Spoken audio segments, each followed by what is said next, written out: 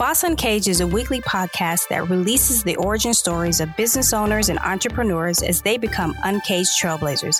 In each episode, our host, S.A. Grant, and guests construct narrative accounts of their collective business journeys and growth strategies.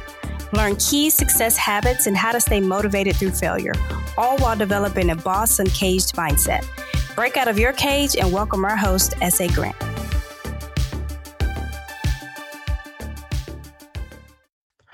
Welcome back to Boss Uncaged podcast. So today we have a guest from the UK, and I'm going to deem this individual the creator boss. And, we had a little conversation off air, and she was talking about her big release that's coming out. So without further ado, why don't you tell our audience a little bit more about who you are and what are you releasing right now?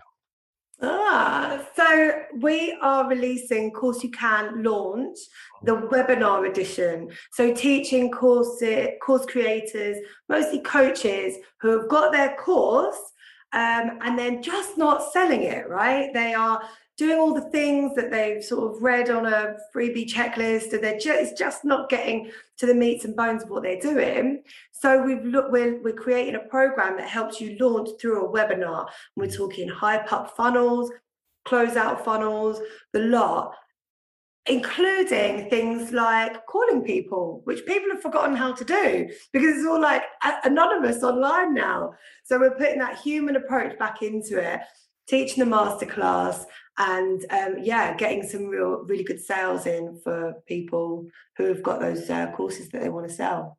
Very nice, very nice. So Rochelle, if you could define yourself in 3 to 5 words, what would you choose to define you? Positive, like tenacious. Oh my God, 3 to 5 words. Yeah, positive, tenacious, problem solving. That could be 4. Lighthearted. Nice. So obviously you're into course development, you're into coaching coaches, which is a phenomenal task in itself. It could be a very difficult task as well. Because obviously you probably have some know-it-alls and you probably have some people that are coaches that shouldn't be coaching. So you're in the middle juggling both ends of this coin. So let's just travel back into like your time as like a kid. Like, were you always that kid that would raise your hand and become a leader? Like, how did you become who you are right now? I was really bossy as a child. So I've done this, a task. I actually teach a task similar to this. It's like, what were you into as a child? What did you do? Mine was poetry and really bossy. And I also thought big. I would always get really frustrated with school productions that there weren't like lasers and lights and smoke machines, that people were just in these like homemade masks and like trotting along being the donkey. I was like, no, why have we not built this huge set? And I was like 7 years old thinking blockbuster, and people were just like, no, you're thinking too big. So I think that I've always thought very creatively, always thought without boundaries. And I've always been, very, very directional. And, there's no real, not blunt or rude, but just direct, and making sure, like, I would never let anybody launch something that I didn't think was going to sell 1,000 times, and having that faith and trust in me means that people are, they're more like freer with their ideas, because they'll know that I will push back and say, actually, no, if you thought about doing it like this, I'll never, ever be fake. I'm a very honest person. Very nice.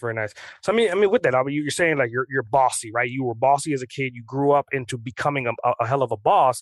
But like what was your journey? Like, what was your education factor? Like, what? And again, this real question is like, obviously you could have been a politician, right? If you wanted to have been bossy, you could have been in politics, right? I wanted to be a lawyer. So you wanted to be a lawyer, but how did you end up coming into the creation of courses for coaches? Okay, cool. So I wanted to be a lawyer.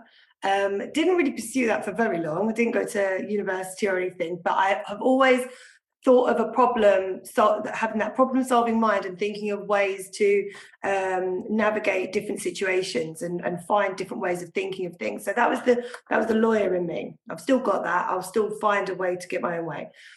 So left school with and went straight into GE Money. So GE Money, big American bank, very into Six Sigma and process management and lean management. And so that became my education. working as an underwriter in their secured loan team over in the UK, we would systemize everything, and I was very involved in all of that. So I was there until I was about 23, got made redundant. I was pregnant with my eldest daughter, and it was just me and her. So I needed a way to sort of earn some money to support us, right? I then ended up various side hustles and business ventures that didn't turn out to be very profitable, learned a ton of lessons, and ended up falling into e-commerce. Which then created, so that was the process management side of me and the creative side of me. Merged that together and I set up an agency which was called Dallas Does. I ran that for 6 years, grew that to be quite big team, but I fell out of love with the doing of it. I no longer wanted to be building people's websites and doing that virtual assistant kind of role. I was then very much by then coaching my clients myself, talking through how to be positive and how to problem solve and what was blocking them and all of that. So I then did an NLP master's certificate, did the NLP practitioner, and then a master's in that, understanding where people's mindset blocks were coming in, because I wanted a bit more of a professional way of saying, just get over it, let's just plow on through. I wanted a bit more of a softer, more professional approach, I guess. I've still got that though. But what came out of the NLP stuff for me was that everything is teachable. Everything we do is a strategy and it can be taught, therefore it can be learned. And moving out of expert and into teacher mode means that you need to have a certain set of skills. And if you haven't got those, they need to be known and aware of and taught, right? So then I got down, went sort of thinking, well, right, I've got the process, the creative, the running a business. I have to help people do this. How can that look?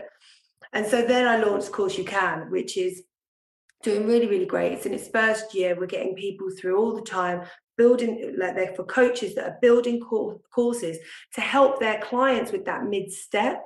So they can't afford the one-to-one, but they've outgrown the freebie. They've got to that point where they need to decorate the house, but they don't want to just use tester pots from the the shop, the paint shop. And so they need something in between. They need a bigger pot, right? So they're then providing this for their clients, and then they can give the transformation, give the outcome, and make sure that people deliver what they say on the sales page, and then they get more clients through. And so the beautiful ripple effect continues. So, I mean, with that, just recap and pull back some onions. I mean, obviously on lean side, right, it sounds like you became a lean ninja without getting certified to be a lean ninja. Like, you understand operations more than most people would probably even understand operations. Then on the other side of it, you had a creative side to you to kind of figure out how to utilize these operations and combine it with you to bring the creative side forward. And then you combine all these different things to put it into a course to help coaches understand the operation side plus the creative side and put their best foot forward. Is that a good summary of what you just said? Yeah, it is. It's almost like it went by like that in my life, but it didn't. It took about 20 years, but it's exactly that. It's like all roads have led to being able to teach this way of working. It's an extremely efficient way, and it's an extremely, it's a great way with the scalability is there. So I could have 1 million people go through the same program, and because of this stuff that's automated and bottled up and recorded, I've immortalized me on my best day. My clients get that every day. Sometimes I'm burnt out. Sometimes I'm on holiday. Sometimes I'm just don't want to be seen, but they still get me on my best day because I've recorded all this stuff that was in the zone. Okay. Like I was high as a kite. Like I had done what I was doing to get in my zone. And that happens. Like I watch back some of my lives and I'm like, who's she? Like, she knows her stuff. I like that person. So, but they get that all the time. That's not me all the time, but they get that because that's what's been recorded, then they see it.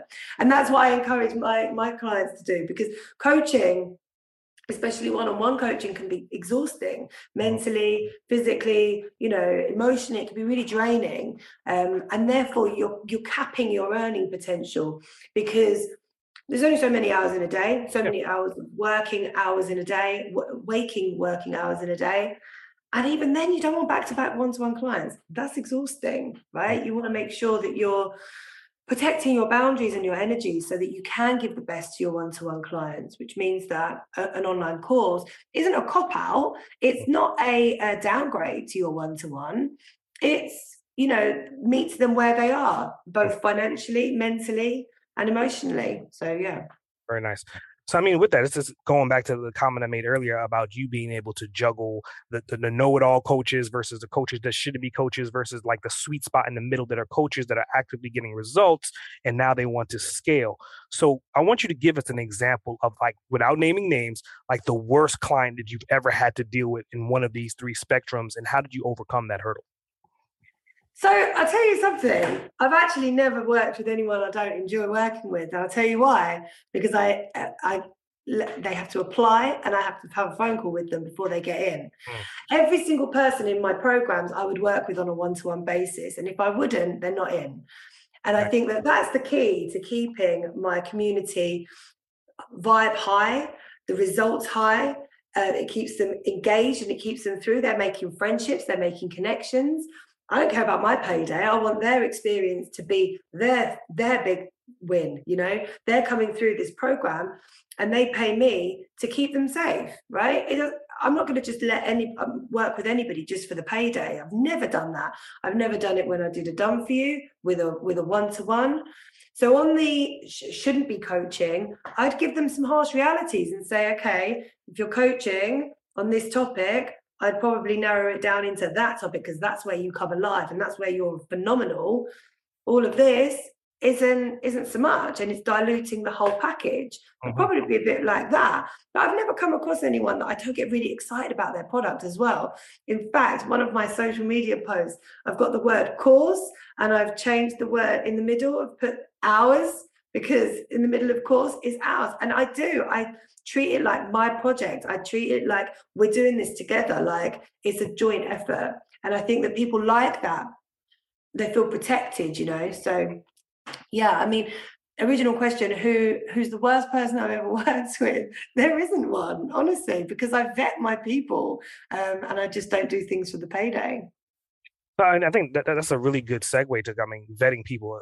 The reason why I asked that question is because some people, they take all and then they'll just filter through it, and then you put systems in place to kind of push out the ones that you don't want, or you'll market towards the ones that you do want. So how did you kind of formalize like your system? You're saying that you do an intake form, then you get on a call. Are there any additional steps to that particular system as far as you picking the right clients for you? Sure. I do a lot of organic marketing, and I have done for a couple of years. I'm very present in myself.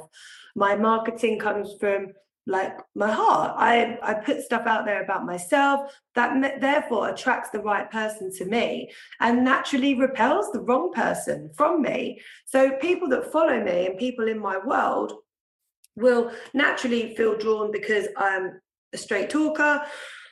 I go off on random tangents. I have no filter in terms of like business, like experience any nugget could come out. I've had a lot of experience, been doing this for a long time. So people will do that. Other people might be like, no, she's not direct enough for me, or I don't like her, she waffles on or something. That's fine. You could go and follow somebody else. So for me, I think that the whole thing starts, it's very holistic, right? It's who am I attracting? Who am I engaging with? And then I'll either do a 5-day challenge or I'll do a masterclass and I'll show them what I can do and how I can help them and my style, how I teach, my slides, things like that. And then I'll give them an invitation for them to join my program and then the right old time in there. So I think that it comes down to, having the right offer for the right person at the right time, not confusing that and making sure it's common sense, right? Like a lot of people fall into a trap, I think, of creating something that they want to create or that they know people need and they're not ready for it. And it's like, and they can't understand why no one's buying it. It's because your people aren't ready to buy it yet. So talk to them, have conversations with them, put surveys out there. I have a research method called survey, stalk and talk. So survey the market, stalk the market and talk to the market. Do all three things. You can never, ever have too much information. There was a guy that said, I can't remember his name. It was Dan something. He said, doing business without market research is like driving with your eyes closed. And that's exactly it. So I am always in tune. I'm always having conversations, encouraging people on my lives to ask questions and comment on things so I can know firsthand what's going on in their world and then create the products that fit. Very nice. Very nice. I think earlier on you alluded to like the 20-year span, right? And this question is based upon that. It's like someone is maybe hearing you for the first time, maybe have the perception that you're an overnight success, but in reality, like actually how long have you been on your journey from start to where you are currently? I'd say when I was a single mum with Lila and I was 23, I was a single mum and I have always had two things. One, the need for something extra. I've never just had a 9-to-5 job. I've always had a couple of jobs, couple of projects, couple of something going on. And I've also had the second thing, and that's the need to teach others and the need to lead others in a way so that when, they're sitting, they've just left their partner and they've got a baby because they were unhappy or in a terrible situation. It's always in me to get them out of that situation and how I can show them how to do it. Now, we've come a long way since then. Lila's nearly 14 now. And so we've come a long way. When she was a baby, the only thing I could do from home in my spare time where I wasn't going to accrue loads of childcare costs was sticking earrings into the back of the backings for a local boutique. Uh-huh. I mean, I was massively underselling myself and I could have given so much more. It was frustrating, but it was money and I needed to work. So I would say my absolute starting point of when I knew I needed to help other people was when I was starting to make money in one of my businesses and I wanted to show other people. And it manifested itself in different ways, right? Sometimes it's been, I wanted to give people a free website and then a year's worth of support because I noticed a trend that a lot of people were thinking that was the end of the road, that they got a website and it was like, that's it. That's my business. And it's like, gosh, there's so much more that goes on without it. But I'd say entrepreneurially, way before that, like I was 14 and I was 13. So this is a long time ago, 23 years ago. And I had a paper round. And with the paper round money, I would buy bags of lollipops and sell those at break time in my blazer. I was like a one-man band of like a tuck shop. And I'd sell all of these lollipops for 20 pence. And they were like 10 pence in the shops. I was making a killing as a 13-year-old. I was like bringing home like 50 quid a week or something ridiculous from all these lollipops that I was selling. And that's what I was known for. I'd literally be go into the playground in high school and I'd open up my blazers and they'd all like just literally these 20 pences flying about everywhere. And then I'd then become invisible again and I just, until the next break time when I had all the sweets again. So I want the listener to visualize this. Right? Imagine a 14-year-old kid walking on the playground, like pushing like drugs, but it's candy, and they open up their blazer and they're just full with lollipops on display. I could visually see it. It's hilarious, right? So, little blonde girl, like really inconspicuous. Like there's the group smoking behind the bike sheds, and then there's me with my sweets. Hilarious. So, I mean, with that, right? So you're talking about 13, you're talking about 23, you're talking about before your daughter was born. So if there's any particular time in your lifespan that you could travel back and communicate something, whisper something in your ears, 10 seconds of something, when would you go back and what would you whisper to yourself to change the outcome of where you are to make it happen a lot quicker? What a question. I would do it. I'd do it all the same. But I would probably, right before my abusive ex of my eldest daughter, and I don't ever talk about this, but I would probably say to stick with it. It will be all right. Go through this because you go through this to help others go through it.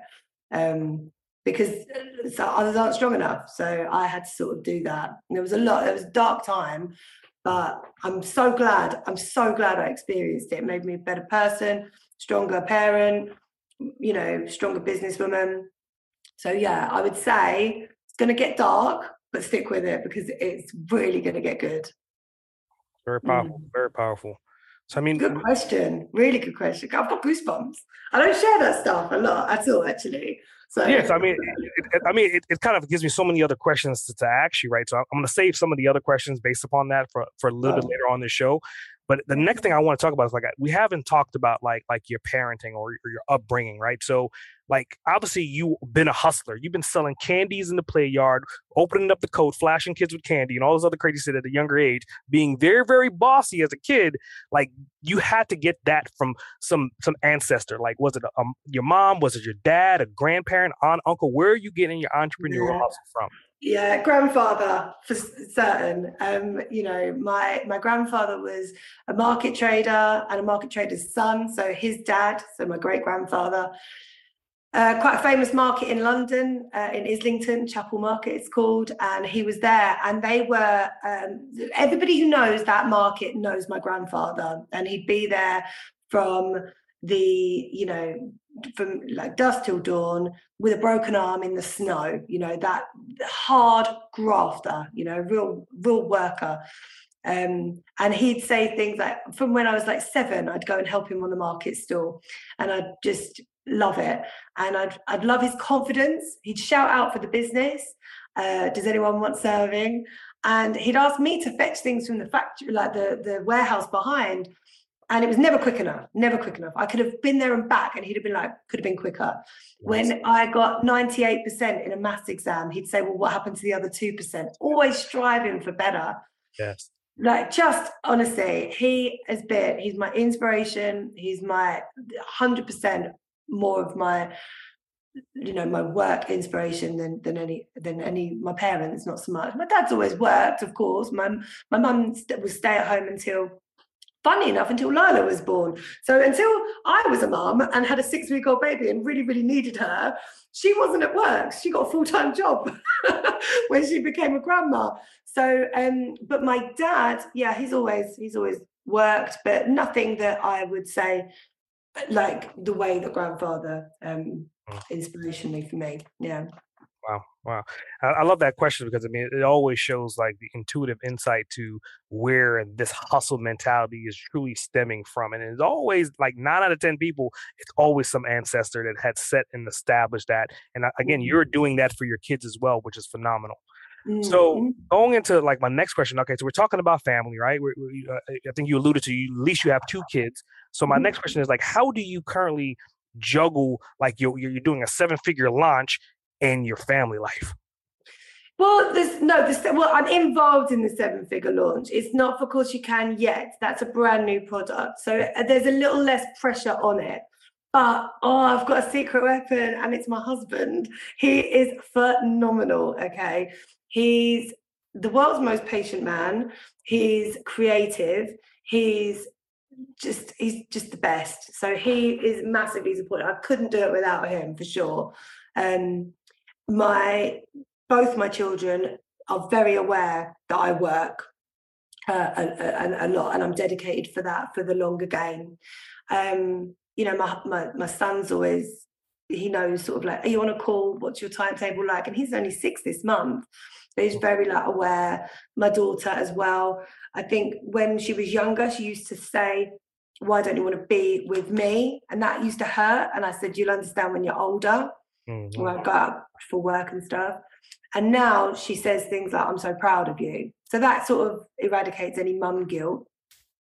And just having a lot of my stuff in my business is automated. Okay. Obviously, from being like the lean management and the Six Sigma stuff, I don't build anything fussy in my business. So a lot of it looks after itself, and it needs to just be me. Anything that needs to be me is me, like lives, podcasts, interviews, anything like that.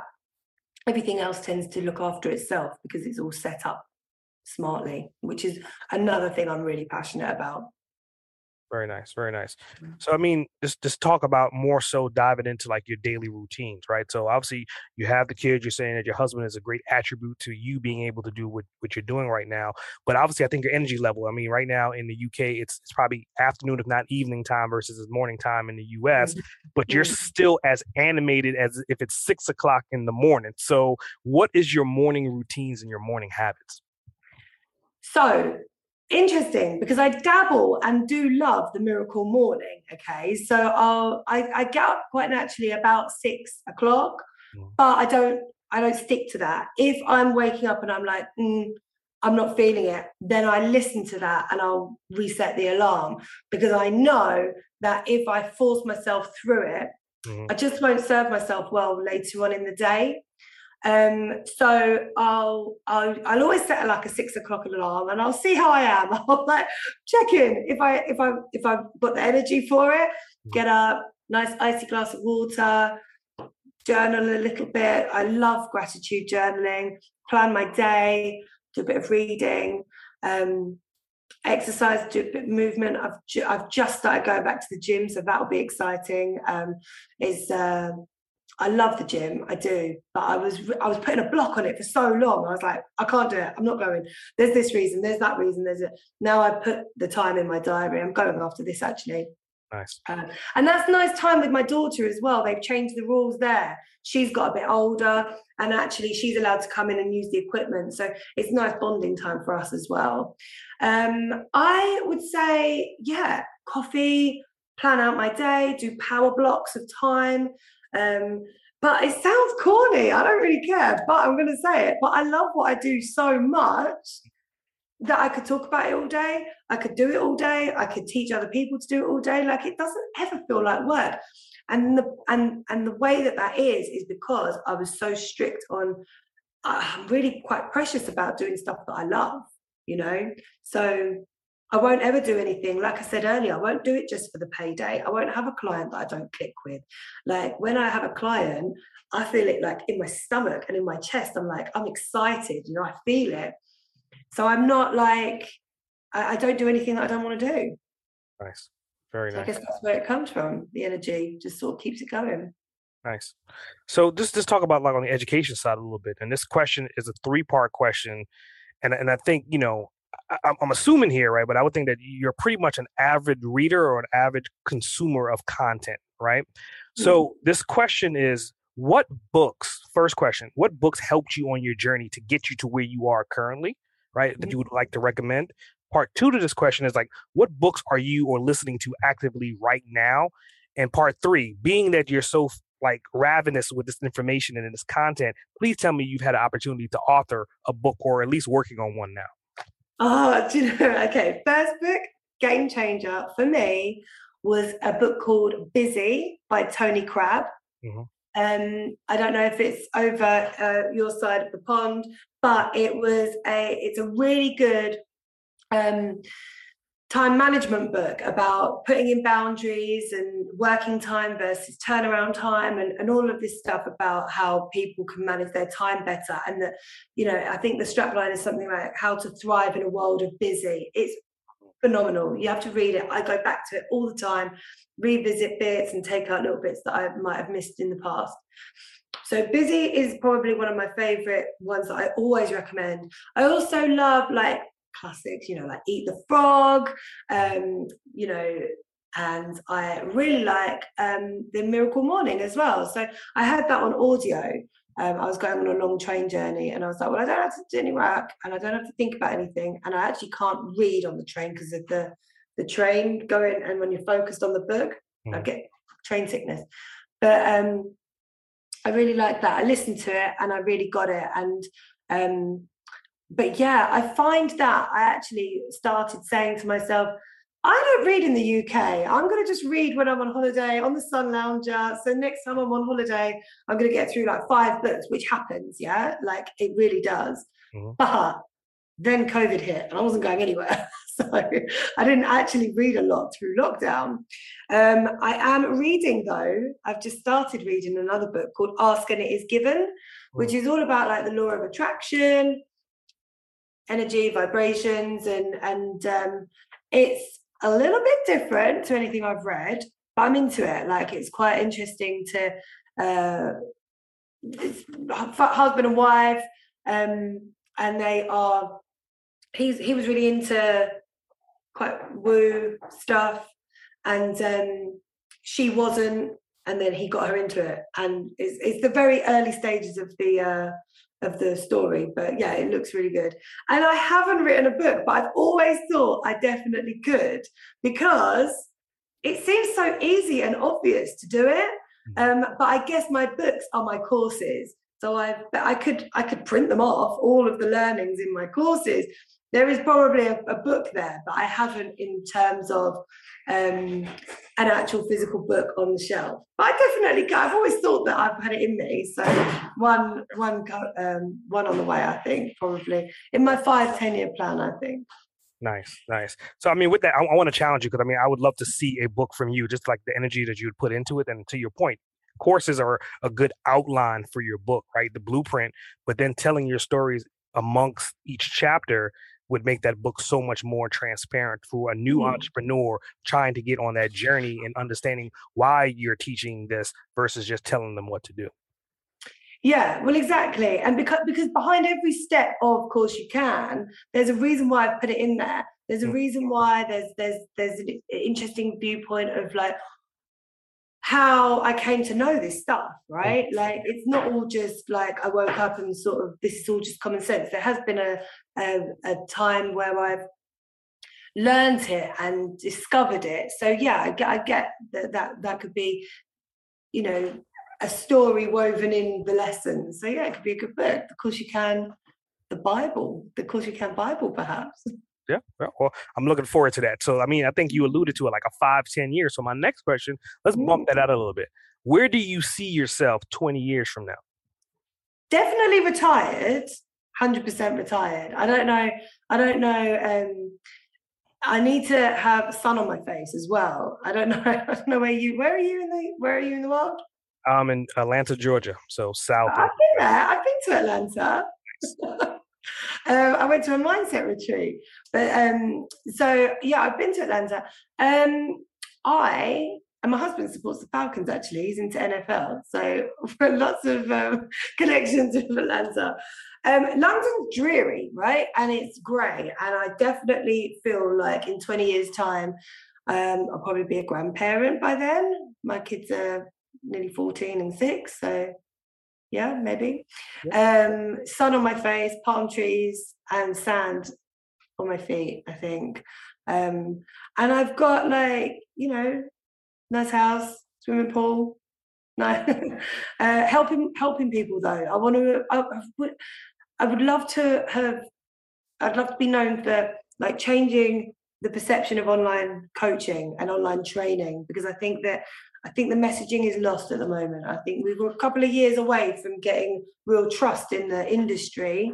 I think there's a couple of people that can, how to word this diplomatically, skew results and skew expectations for people. And it's only when you're doing it that you realise actually that's not probably possible. Either there's inflated results, or they've not told big chunks of the story, or they might have given like the small short version. And I think that then that can really help to give people misguided viewpoints of what's possible and when. So I think that then leads to a lot of people feeling like a failure, feeling like they're not doing it quick enough, or they're not good enough, and all this stuff. So I think a lot of it comes up for them when they're not getting the results that they can see online. I know, because I felt it. And then actually I sort of like just started digging deep and being like, well, actually, this is what I want to do, and this is how I want to do it. And I'm kind of just going to be unapologetic about that and see where it goes. And it's going well. So nice. Always be yourself. Don't judge anything you're doing on somebody else's show reels, right? I think that's definitely some insight that, you know, to your point, capturing like from a marketing strategy is all about the highlights, is the highlight reels, right? But again, if you expose the highlight reel and the negative outcomes as well and do them side by side, then it becomes a very more complete vision versus just saying, hey, I made $1 million today. Well, it probably took you 20 years to make that $1 million in that 6-month time. It didn't just happen. You created a product and randomly threw it out there. There was testing, there was analytics, there was systems, there was hiring, there was firing, all the stuff that happens behind the scenes that are not necessarily portrayed in marketing today. So I definitely commend you for bringing that up. My next question is like, with you're a big systems person, right? And I have a really big respect for like the lean canvas, right? Understanding like the lean model and this that whole industry of operations. So what software in particular that you use on a daily basis that you would not be able to do what you're doing without? Oh, okay. There's a couple. Yeah. Canva, 100%. I'm Photoshop trained from all my years in digital, but Canva for the win. Okay, like being able to get something out there quickly, but also Canva for the masses. Like not everybody could. Like when I started out online, what you had to do in order to get like really great graphics was get a digital graphic designer to design you like a month's worth of content. That would cost a couple of £100. So now being able to give people those skills, anything that teaches people how to do it themselves. So I'm a web developer as well. I can code a website from scratch, but I will always choose Wix or Squarespace. And I'm a big campaigner for giving people the freedom and flexibility to make their own graphics and make their own websites so that they've got that freedom to make changes when they want to. So things like that. So Squarespace, Canva, Recurpost, that's a good one. That repurposes all of my content. Oh, what else? Let me have a look. My apps. Active Campaign for my emails. They're very intuitive. They, you can set lots of nice rules up, and it's not like you've just got like blanket bombarding of emails. Social medias, Monzo, and all of my banking apps.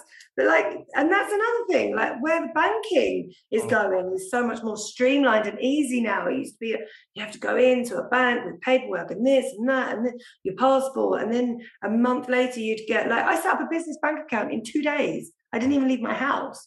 So things like that. Again, you're probably expecting me to say something like Trello and Asana or Monday for project management.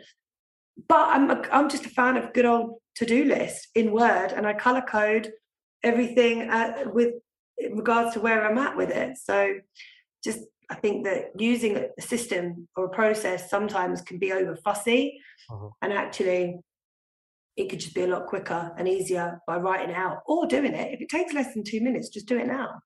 Nice. So, yeah. Very nice. So, that leads me to, obviously talking about the systems and the software that you utilize earlier on this episode, it was kind of beating around the bush talking about like your ideal avatars, and you're saying that, the prerequisite is to have a conversation with them. Well, let's paint the picture of what that avatar really looks like. Is your avatar male? Is it female? Is it a stay-at-home mom? Is it a business owner? Like, who is your ideal avatar that you're communicating with? Yeah. So they identify as a coach. Now that could be a nutritional coach, a fitness coach, a business coach, divorce coach, life coach, whatever. However, they're leading their people, their clients through a transformation of sorts. They're taking a client from A to B. And so they are a coach. They could be male, they could be female. I love working with guys. There's such a different energy to working with women. I did just solely work with women for a couple of years, and then actually stopped with the female only side of my marketing. And actually they bring a great dynamic into the group, energy with the one-to-one stuff. So yeah, I'm here for guys and girls. So coaches, I would say they're getting really, they're established as a coach, and they're getting really, really great. They've got confidence. They're delivering a consistent result. They're probably working to a framework. They're getting tired. Like they are fully booked. They are at max capacity perhaps, and they're just craving quiet time over client time. And that means they're not putting the best in. They don't, fully booked for them on day one. It's very different to fully booked a year later and then a year later, because our priorities change and our benchmarks change and everything. I'd say that they just are, they've got an active audience, and they've got no step to lead them through this ladder. So they've got the freebies and the low ticket stuff. They've got the high ticket stuff with their one-to-one, and they've got nothing to serve in the middle. And people are asking them, have you got a course? Have you got something? I haven't got I always call it a mid-step: space, time, energy, and payment. And it's not just about the money to work with someone one-to-one. It's space, time, and energy as well. So if you haven't got that aligned, you need all of that to progress through the stages. And of course, or a group program or something can be a really great way to be able to help more people in your audience. Nice, nice. So, I mean, this next question, I'm going to take, what you're saying here, right? You're saying you're talking to ambitious coaches that are not necessarily fumbling, but they have systems in place, but they're looking to scale.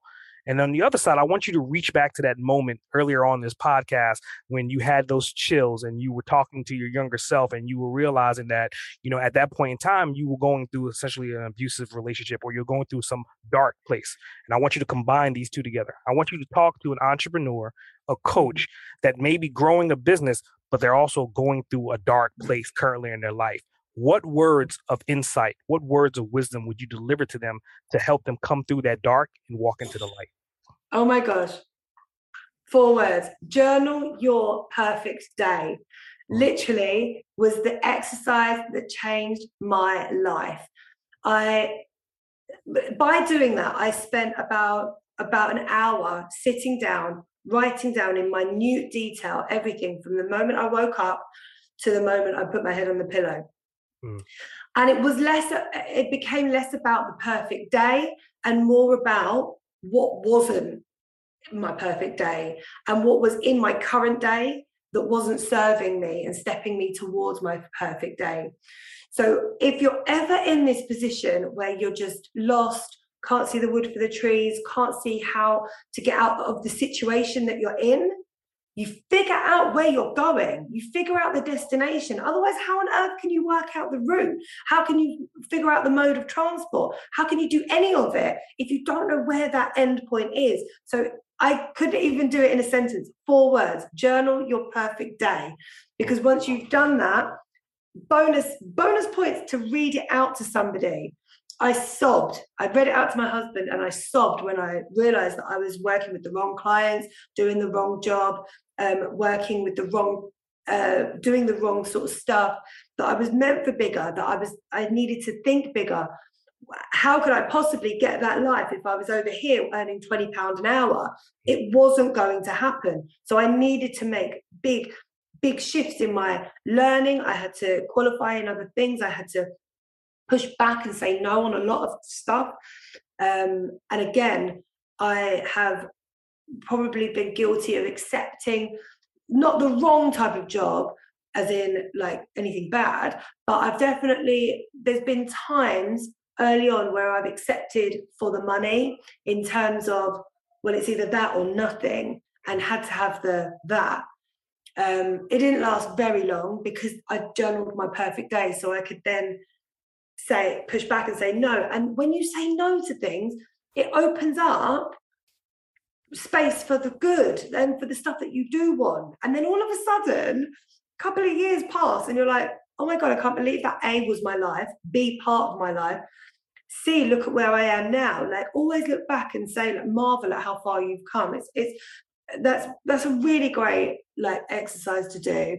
And what a great question to bring it up. Yeah, I love that. Thank you. Nice. I definitely appreciate that answer as well. So, I mean, I think that's a solid segue to, finishing on such a strong note.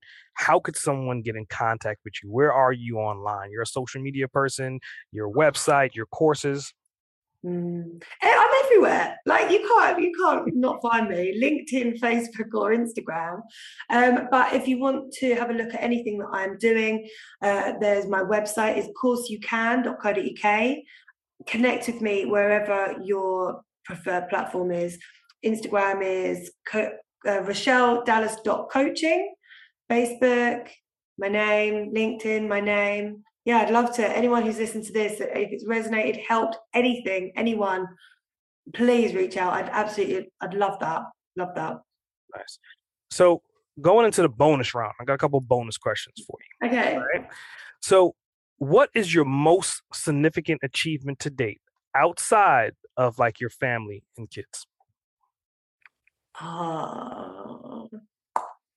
So I guess for me, I think it would be finding momentum and a recipe of something that works that I can teach that can help people earn money. That to me is pretty special. Knowing that, you know, I've learned how to teach people the format, what works, what doesn't work. You know, I'm so proud of Course You Can and the community and I sometimes just go and look at my slides where I'm like, oh my God, like I love my branding and things like that. So like I literally, every single thing, none of it is, oh, that's good enough. That will add some value. It's all 1,000% like energetically positive put in there. So I would say, of course you can. Biggest achievement. It's where all roads have led to in all my things. And now that top up, of course you can launch. Yeah, amazing. Nice. Okay, I got another bonus question for you. This is probably one of my favorite bonus questions of all time. If you could spend 24 hours with anyone, dead or alive, uninterrupted for those 24 hours, who would it be and why? Oh, I'd have to be grandfather. I'd love to show him where I'm at now and show him where, you know, what I'm doing and tell him about everything. Like, he died 10 years ago this November. And I always think, oh God, I guess some of my wins are often tinged with sadness. All of my big celebrations will always follow a phone call with my sister after, and like crying of me, like, I wish grandfather was here to see it. And, you know, I get little signals. I'm convinced he came back as a spider because I got bitten by a spider on his funeral day. I was like, so now it helps me be less scared of them. I mean, not the big ones, but yeah. And I see little signs like feathers and like I have his picture on my desk and stuff like that. No, he was massively influential for me, but yeah, it would have to be him. Nice. I could totally followed by Michael Jackson, maybe. Like, that would be quite a cool conversation. Well, I can actually see you with your grandfather. I can actually see you look at him dead in his face and saying, I got the other 2%. I got the other 2, right? So I'm at 100% now. And just and that's it. That's what you mic drop at that point. I got my 2. Yeah, I love that. Nice. So, I mean, why Michael Jackson?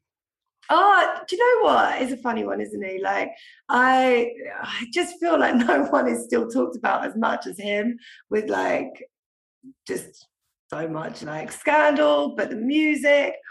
Oh, like, yeah, big Michael Jackson fan growing up. My daughter's out of shot here, like doing some sort of Michael Jackson move right now. But it's yeah, she's doing a moonwalk. But it's like, yeah, like music's huge in my family. Like, we've always usually got music on, and, you know, cheers me up and motivates me. I'll always have some sort of playlist. But yeah, like, I guess for somebody dead or alive, the only other person outside of grandfather was him that shot into my mind. But yeah. Very nice. So going into closing, the last opportunity and last question of every single episode that I do, whoever I'm interviewing, you become the host of Boss Uncaged. The microphone becomes yours. Do you have any questions that you would like to ask me? Who's been your favorite ever guest on this podcast? Wow. That is so hard, because it's like every time I get an opportunity and it's so fresh, like I'm enjoying the conversation with you, but I enjoy the conversation with every guest, and I dive into it, and just hearing your story about your grandfather, about the lollipops. Like, I remember every single story very vividly because I'm painting these pictures in my mind. So to be honest with you, I don't really think I have necessarily a favorite guest, but I have memorable guests, and I could, you know, one would be Ty Cohen. Ty Cohen is an internet sensation. He does Kindle books, but I've also took his courses. I worked with him, and I also follow him on Facebook and on his other platforms. So I can kind of see his journey and see what he's overcome and seen his hurdles. So that's inspirational for me and for my listeners as well. But then again, every guest that I interview, they deliver that same level of quality as well. Yeah. Good. Well done. You passed that question. Any other questions? No, I don't know. Like, how long have you been podcasting for? Like, what got you into it? So podcasting, I got into podcasting because I had a stroke back in 2018, and I was like, okay, I need to really figure out how to rebrand and take everything that I have learned for those 10, 15 years before, and how do I do it? I've been doing it for clients for so long, but why don't I do it for myself? So I rebranded myself as S.A. Grant, decided to write books. I've published about 8 books at this point in time. And I then said, okay, let me figure out a platform that I can leave breadcrumbs to educate and teach other people on the journey. Hence, Boston Cage was evolved from February of 2020. So right around 18 months, somewhere in there. Yeah, amazing. Oh, well, thank you for having me. Like, I've really enjoyed our chat. Amazing questions. Oh my gosh, I feel like that was a bit like therapy, like, and a bit of regression. And a bit... The wave, right? It's the wave. Yeah.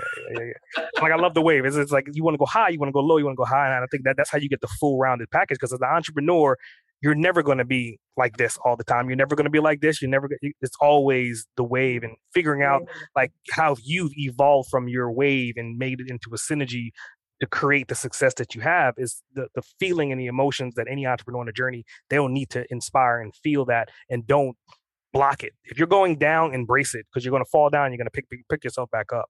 So and recognizing it so that you can know the triggers, accept it, and then have your triggers and your ways of getting back up again. And it's not going to go down and down and down and down, because it's going to go back up. Take it. I love that. Cool. Yeah, so I definitely appreciate you taking time out. It's probably evening time where you are, so taking time out your busy schedule in the evening to be on this show. I think you delivered hella value, hella insight. And to your point, I still visually till this day see a 14-year-old girl opening up her coat with all the lollipops. Every time I see you, that's what I'm going to see from now on. That was me. Great. Well, again, that's it. So S.A. Grant, over and out.